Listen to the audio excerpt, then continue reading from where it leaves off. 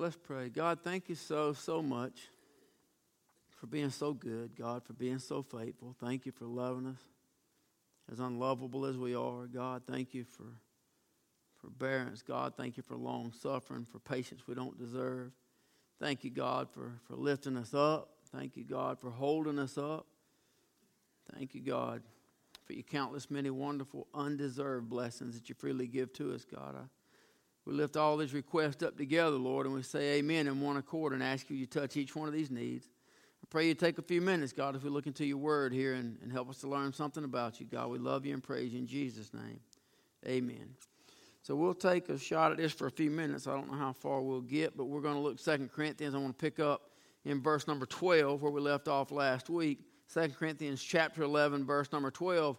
Paul says, "But what I do, that I will do, that I may cut off occasion from them which desire occasion, that wherein they glory they may be found even as we. For such are false prophets, deceitful workers, transforming themselves into the apostles of Christ. And no marvel, for Satan himself is transformed into an angel of light. Therefore it is no great thing if his ministers also be transformed as the ministers of righteousness, whose end shall be according to their works. I say again, let no man think me a fool, if otherwise yet as a fool receive me, that I may boast myself a little.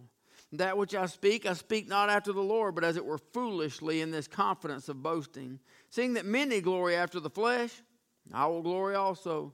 For ye suffer fools gladly, seeing ye yourselves are wise." So Paul continues here. Thank you. You can be seated. But Paul has somewhat of a determination now here to point these out, a determination to expose those at Corinth who are sowing discord in the church and sowing discord amongst the brethren. He is exposing their insincerity. He is exposing their deceptiveness. He's exposing their wickedness, their false claims to be messengers from God. They are false teachers. They've accused Paul of taking money from the Corinthians, which we've seen in the past couple weeks that he's proven beyond measure that he has not done that. Yet these same people, one of the reasons they accuse him is because they are taking money from the Corinthians, and they're forcing them to give money on a regular basis and claim that they're paying them for their services. So verse number 13, Paul just calls them out point blank.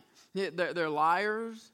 They're cheaters. They're thieves. He says they are self-appointed apostles, which is truth. The self-appointed apostle is no apostle at all. They're counterfeits. Their credentials are phony. They have no real calling of God on their life. They're not called of Christ to be a witness. Now, Paul understands these are some very serious charges. Paul's been dealing with these people for several chapters in the letter now. Paul's been dealing with these people for several weeks at best, probably months. But he's been dealing, and he understands these are some very serious charges that he's bringing against somebody. And if you're going to bring these kind of things out, you better have some facts straight. You better know some things are right.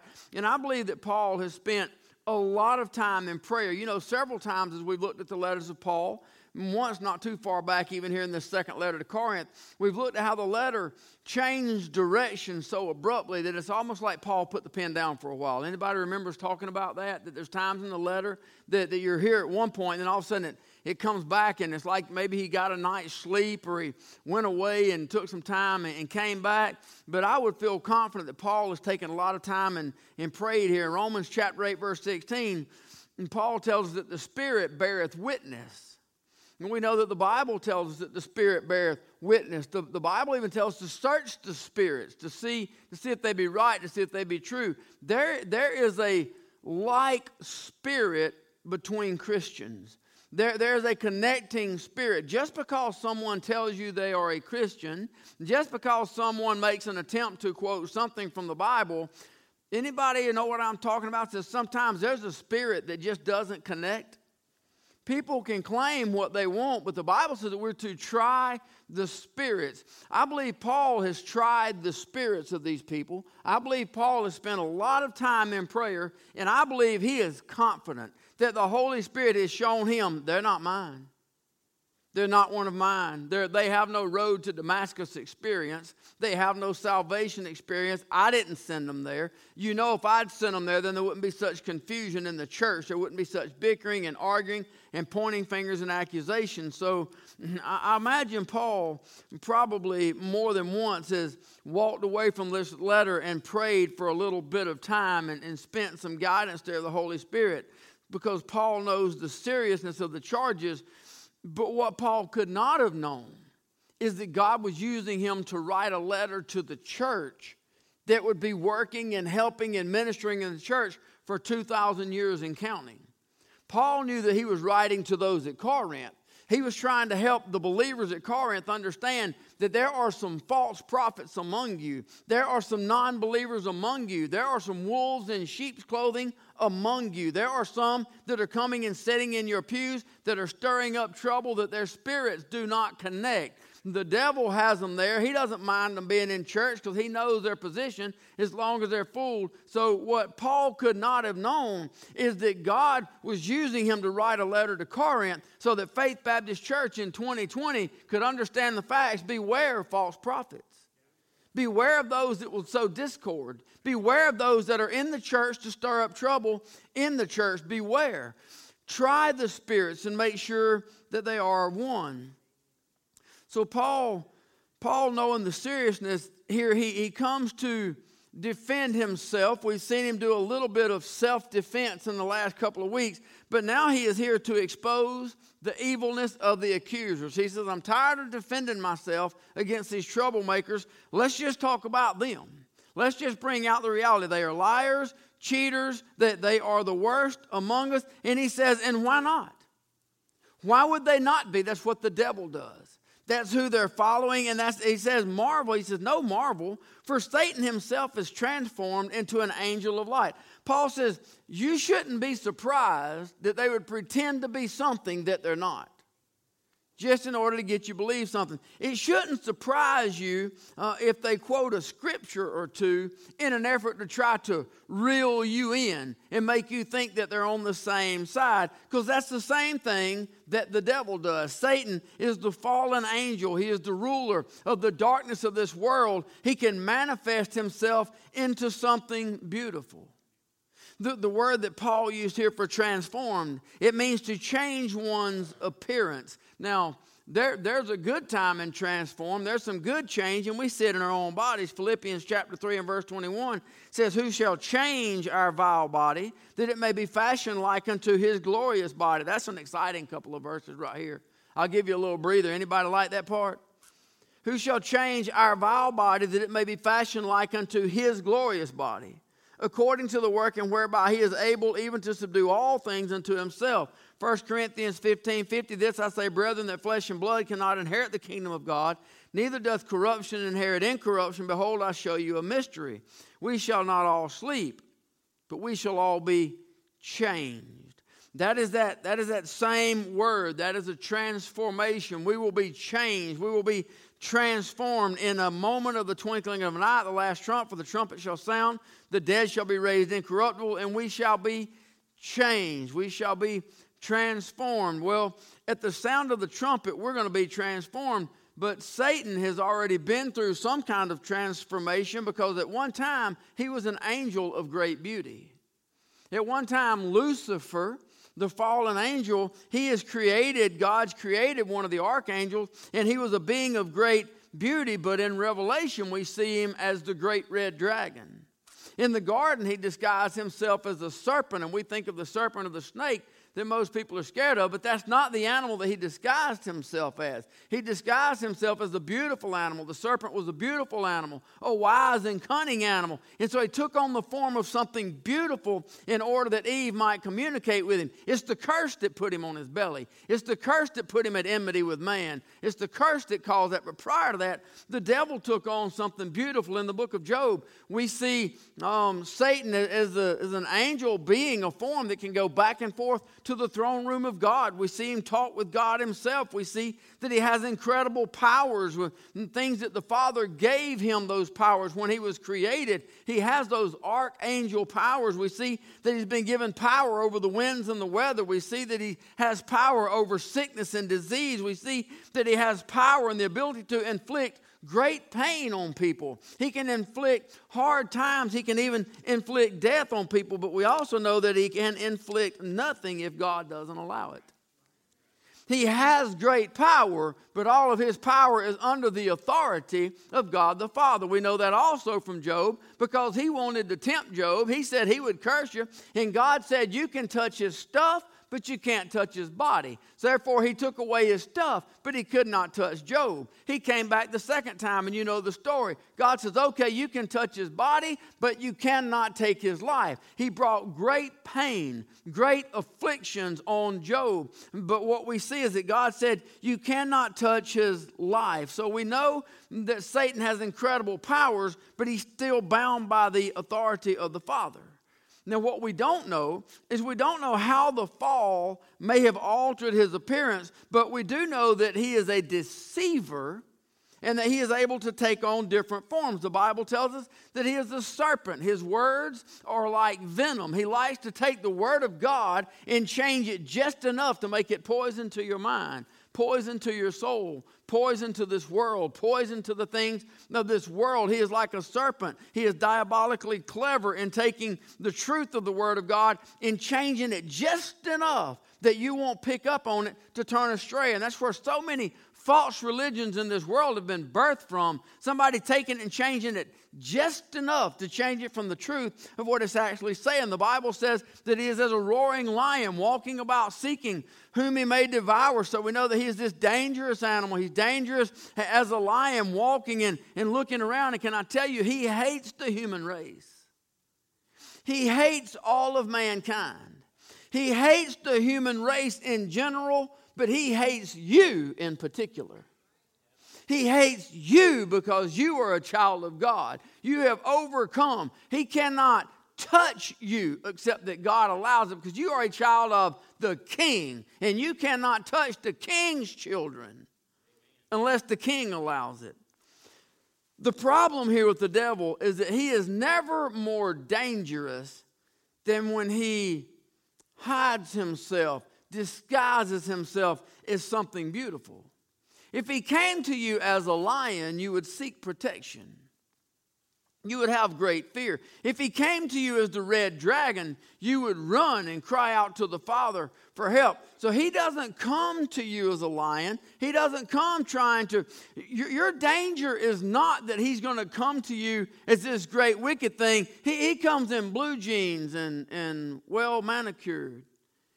He comes in nice clothes, and it looks like he has money and some etiquette about himself. He comes in dresses about the length of my coat. I won't even preach on that. He comes in whatever color hair you like. He comes in things to deceive you. He comes in things that appear pleasing to the eye, but that's when he is most dangerous. Paul says in verse 15, why would you expect these liars, these followers of the devil, these followers of the deceiver, why would you expect them to be any different? Therefore, it is no great thing if his ministers also be transformed as the ministers of righteousness, whose end shall be according to their works. Satan is the author of all false religion. He is the author of confusion. He is the father of lies. He is the deceiver of the human race. He is out to steal, kill, and destroy. Jesus himself told us that. He's out to take away everything good in you, everything good about you. He's out to destroy your life, destroy your family, destroy your home, destroy everything about you, destroy your happiness. He wants to take all of that away. Why would those following him not want to do the same thing? Paul says that's what they're doing in this church. You got the few troublemakers within the church, and because they're sowing their discord, they're using a little bit of scripture to buy people in, to reel them in, so they think they're holy, so they think they're pure, just to get you to listen, so you think you're the same. Paul says, try the Spirit. Because if you look at the reality of what they're actually doing, is they're causing discord in you. They're causing you to bicker with one another. They're stirring up things within the church. They're beating it down so that the presence of the Holy Spirit can't come. They're holding back worship. They're bringing their evil presence into God's house and causing problems within the church. They're doing the same thing that the deceiver does, because that's who they're following. And then Paul goes on, having reprimanded the enemy, verse 16, he reminds them of who he is. He says he's the apostle of Jesus Christ. He says, I say again, let no man think me a fool. If otherwise, yet as a fool, receive me, that I may boast myself a little. The word for fool comes from a word that means without reason. It means insane or lacking common sense. We see that in the book of Luke, chapter 11, verse 40. One of the Pharisees invited Jesus to his house for dinner. And that Pharisee and other Pharisees were there. Jesus came for dinner. He sat down at the table for dinner. The Pharisees behind his back began to talk about Jesus. He sat on the table. He didn't even wash. He just come in the house. In their thoughts, he says, do you Pharisees make clean the outside of the cup and the platter, but your inward part is full of ravening and wickedness? He says, ye fools, same word Paul just used. Did not he that made that which is without make that which is within also? Jesus used the same word when he gave us the parable of the rich man. Remember the rich man that his farms did well, his crops were great, and he looked at all that he had, and he said, man, here's what I'm going to do. I'm going to tear down these small to medium barns I've got. I'm going to build huge barns, and I'm going to put all this up, and I'm set for life. I'm just going to sit back and take my leisure. I'm going to take it easy. Jesus used the same word again, thou fool. This night thy soul shall be required. Paul says, don't let any of you think of me as a fool. But he goes on to say, if otherwise yet as a fool receive me, that I may boast a little. Paul says, no, I'm not a fool. But let me show you a little foolishness of my own. I'll do a little boasting of my own now. All of those them saying and making themselves so much. Now, Paul hasn't created some false desire here. Paul has no desire to promote himself. He's not promoting himself above the gospel. Paul's desire is to promote Jesus Christ and the simplicity of the gospel. That's his heart. That's his desire. He says, but for just a minute, I'm going to boast here. But at least I have the facts to back up what I say. I was called to be an apostle of Jesus Christ himself. I've already told you the story. That they can make all the accusations, but I was called of Jesus Christ to be an apostle. I have all of the power and all of the authority that goes with the call of the apostle. I have been given authority to preach the gospel, called of God to do that. No one who attempts to rise up against me can discredit my message. They can make accusations, they can create lies, they can stir up troubles, but my message is Jesus Christ. My message has not changed. My message will not change. You can attempt to discredit me if you want to, but you cannot discredit my message. But Paul says now, in boasting of myself, now I'm speaking as a fool. Paul is reluctant to speak about himself because he knows speaking about yourself is not only not sensible, but it's just not spiritual. He says, that which I speak in verse 17, I speak not after the Lord, but as it were foolishly, in this confidence of boasting, seeing that many glory after the flesh, I will glory also. I'll be honest, that's a little dip of sarcasm right here.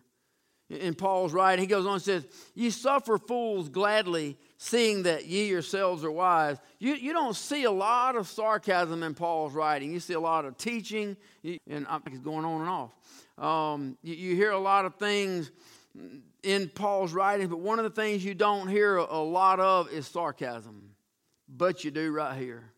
right here, I was reading that and studying this passage and looking through it, and it made me think of Elijah. Remember when Elijah called the 450 false prophets of Baal, and he brought them out for the showdown? He put it down and said, we're going to have a showdown. We're going to call on our gods to come down and fire and take up the sacrifice. He let them pick their wood. He let them pick which sacrifice he wanted. He let them pick everything they wanted. He let them go first. He said, have at it, boys. Call your old god, your false god Baal. Call him down here in fire and let him come lick up your sacrifice and burn up the wood. And they got to calling and nothing happened. And they got to screaming a little louder and nothing happened. And they got to yelling and shouting and nothing happened. They got to cutting themselves and bleeding on it trying to get him. And old Elijah, he started having some fun. Hey, boys, I'll look a little louder. Maybe he's asleep. Hey, maybe he's on a trip. He might be on a journey. Maybe you need to holler a little bit longer. He ain't heard you yet. Hey, he might be talking to somebody. Cut yourself again right there. I don't think you cut yourself right. Cut yourself on the other arm. Maybe he didn't see it. He began sarcasm. He began to mock them and mimic and make fun of them because he stood there in the power of God knowing. And when they all got through cutting on themselves and screaming, they done lost their voice and they're about out of blood and they're panting and gasping for air and they wore out. He said, you boys done now. You get out of the way and get all your garbage off the table. Let me show you what a real God looks like. And he called down fire from heaven after having put all of the water. I kind of feel like I see a little bit of that in Paul right here. I see a little bit of Paul. You boys are talking smack. You have nothing. You have no power. You have no authority. So pretty much here, he's pointing them out. And he says, you there at Corinth, you're too easily deceived. He's talking back to the people now. You're too easily distracted. Verse number 20, for ye suffer if a man bring you into bondage, if a man devour you, if a man take of you, if a man exalt himself, if a man smite you on the face. The word that Paul uses for bondage here means to make you slaves. And Paul rejoiced. Remember, it was a great celebration. Anybody remember that? Everybody remember that? And we talked about they probably stayed up all night talking in joy and celebration. Paul was in a spirit of depression at the time because his words, so Titus comes, there's this great joy. And if you remember, we talked about, it's obvious that they talked for a good time about all the good times, but it was almost like after a whole night and maybe a day of celebrating, there came this time when Titus said, Paul, I need you to sit down. I've told you the good, but that's not the whole story. I need to tell you the rest of the story now. Now, obviously, from what Paul says here, some of the Corinthians are being treated as slaves. They're being held under bondage, and not bondage of that kind of slavery, but can I tell you, there's still some of this going on today. They're held under the bondage of legalism, man-made laws. Here in this day, they would have been held under the bondage of Judaism and that old Jewish law and that strict sect, that strict religion of the Pharisees. You know that kind of stuff says, you can go here, but you can't go there. You have to go to this place, you can't go to that place. You have to wear this, but you can't wear this. Y'all know what I'm talking about? Man-made laws. It doesn't matter if it's preached from a pulpit. Can I give y'all this for free if you listen to preacher radio or anybody else? It doesn't matter what you hear from a pulpit. It doesn't matter what you hear from a preacher. It doesn't matter how big his name is. It doesn't matter how popular he is. If you can't back up what he said in that book, take it and throw it in the trash. Because he did not tell you the truth. One of the things I've had a discussion this week is about traditions of men. Can I tell y'all traditions are hard to break? Traditions are hard to break. I was talking to somebody that grew up with some things that they were taught, and they're having a very difficult time, even though they know it's really not exactly right, but they were taught those things in a church. Traditions of men. If it's in here, heed to it. If it's not, pay it little to no attention. Just because it comes from the pulpit doesn't make it pure. I don't mean to get off on all that, but I guess I can't get back out of it now. Paul says, if any man devour you. Jesus used the same word when he's talking about the Pharisees devouring the widows' homes. It means like taking money from them or taking their homes from them. These accusers, they are accusing Paul of taking money from the Corinth, yet they're living at the expense of them because they pretend to be holy, so they're taking money from them. And they're acting the same way, these accusers are acting the same way that the Pharisees were that Jesus talked about. He says, if a man take of you, the meaning there is any man bullying you, is any man taking anything from you, taking your homes. Again, it's the same thing that Jesus referred to as the Pharisees. If any man exalt himself, these men in an effort to exalt themselves are degrading those around them. Anybody ever know what I'm talking about? There are those that in order to make themselves look good, they don't try to be their best, but in order to make themselves look good, they try to make everybody else look bad. And that's usually along those lines of troublemakers. The way to try to make themselves look good is by degrading everybody else, by tearing down what everybody else does, by putting down everyone around them. So what he says is, these that heed to them and obey what they're saying, well, they force them to bow around them because they act like there's something special. And then anybody that won't do that, then they mistreat them. Those people are humiliated and abused. Then there in the last part of verse 20, he says, if any man smite you on the face. Now that would have been a Jewish custom of the religious leaders in the day. You know, here's the sad part of that. This is all I can see of this is I think back and you see it. You see it in the trial of Jesus. You see it in several different trials in the Bible. You even see it with the Apostle Paul of being slapped in the face. The Jewish people came out of slavery. Everybody knows that. They were abused, beaten. If they did anything wrong, said anything wrong, they would have been slapped down. Apparently that custom has left Egypt with them.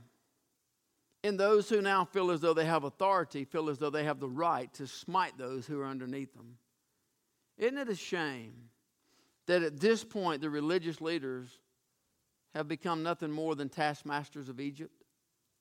You say anything against them, you say anything. That's one of the things we're going to talk about that Sunday, going back into play practice. We talked about it last year. We still didn't get it right, and it was wrong Sunday. Those people back here, when these Pharisees are standing here and they're mouthing them and they're jawing, and didn't you get it? Can't you see? Don't you preach? No. You would have never said that. The priests are bullies. They are self-righteous bullies.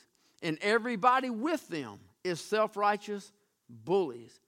But they have authority. They can have you stoned if they so choose. You think there's not a reason that when Jesus healed the blind man, and they said, how'd you get healed? And he told them about Jesus. They went to his parents and they said, hey, how did your son get healed? They said, he's of age. You're going to have to ask him. You know why? Because they were terrified of the Pharisees. They didn't want to get slapped. They didn't want to get removed from the synagogue. They didn't want to get in trouble with the religious crowd. Those people had an awful lot of authority. Isn't it a shame that somebody who's supposed to have been representing the house of God would treat people that way? But that's the reality of it. And that's what Paul is referring to there. Well, I'm out of time. I want to take a few minutes to pray. I did get accused of something yesterday that I have not once that I can remember ever been accused of. It was, of course, in a joke. But Larry was talking about last Tuesday. He said, well, you know, there are those times when the preacher just gets through early.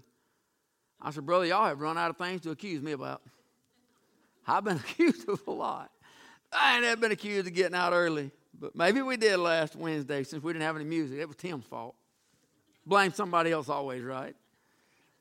We got a few minutes. They're not going to let us have kids for just a few more minutes anyway.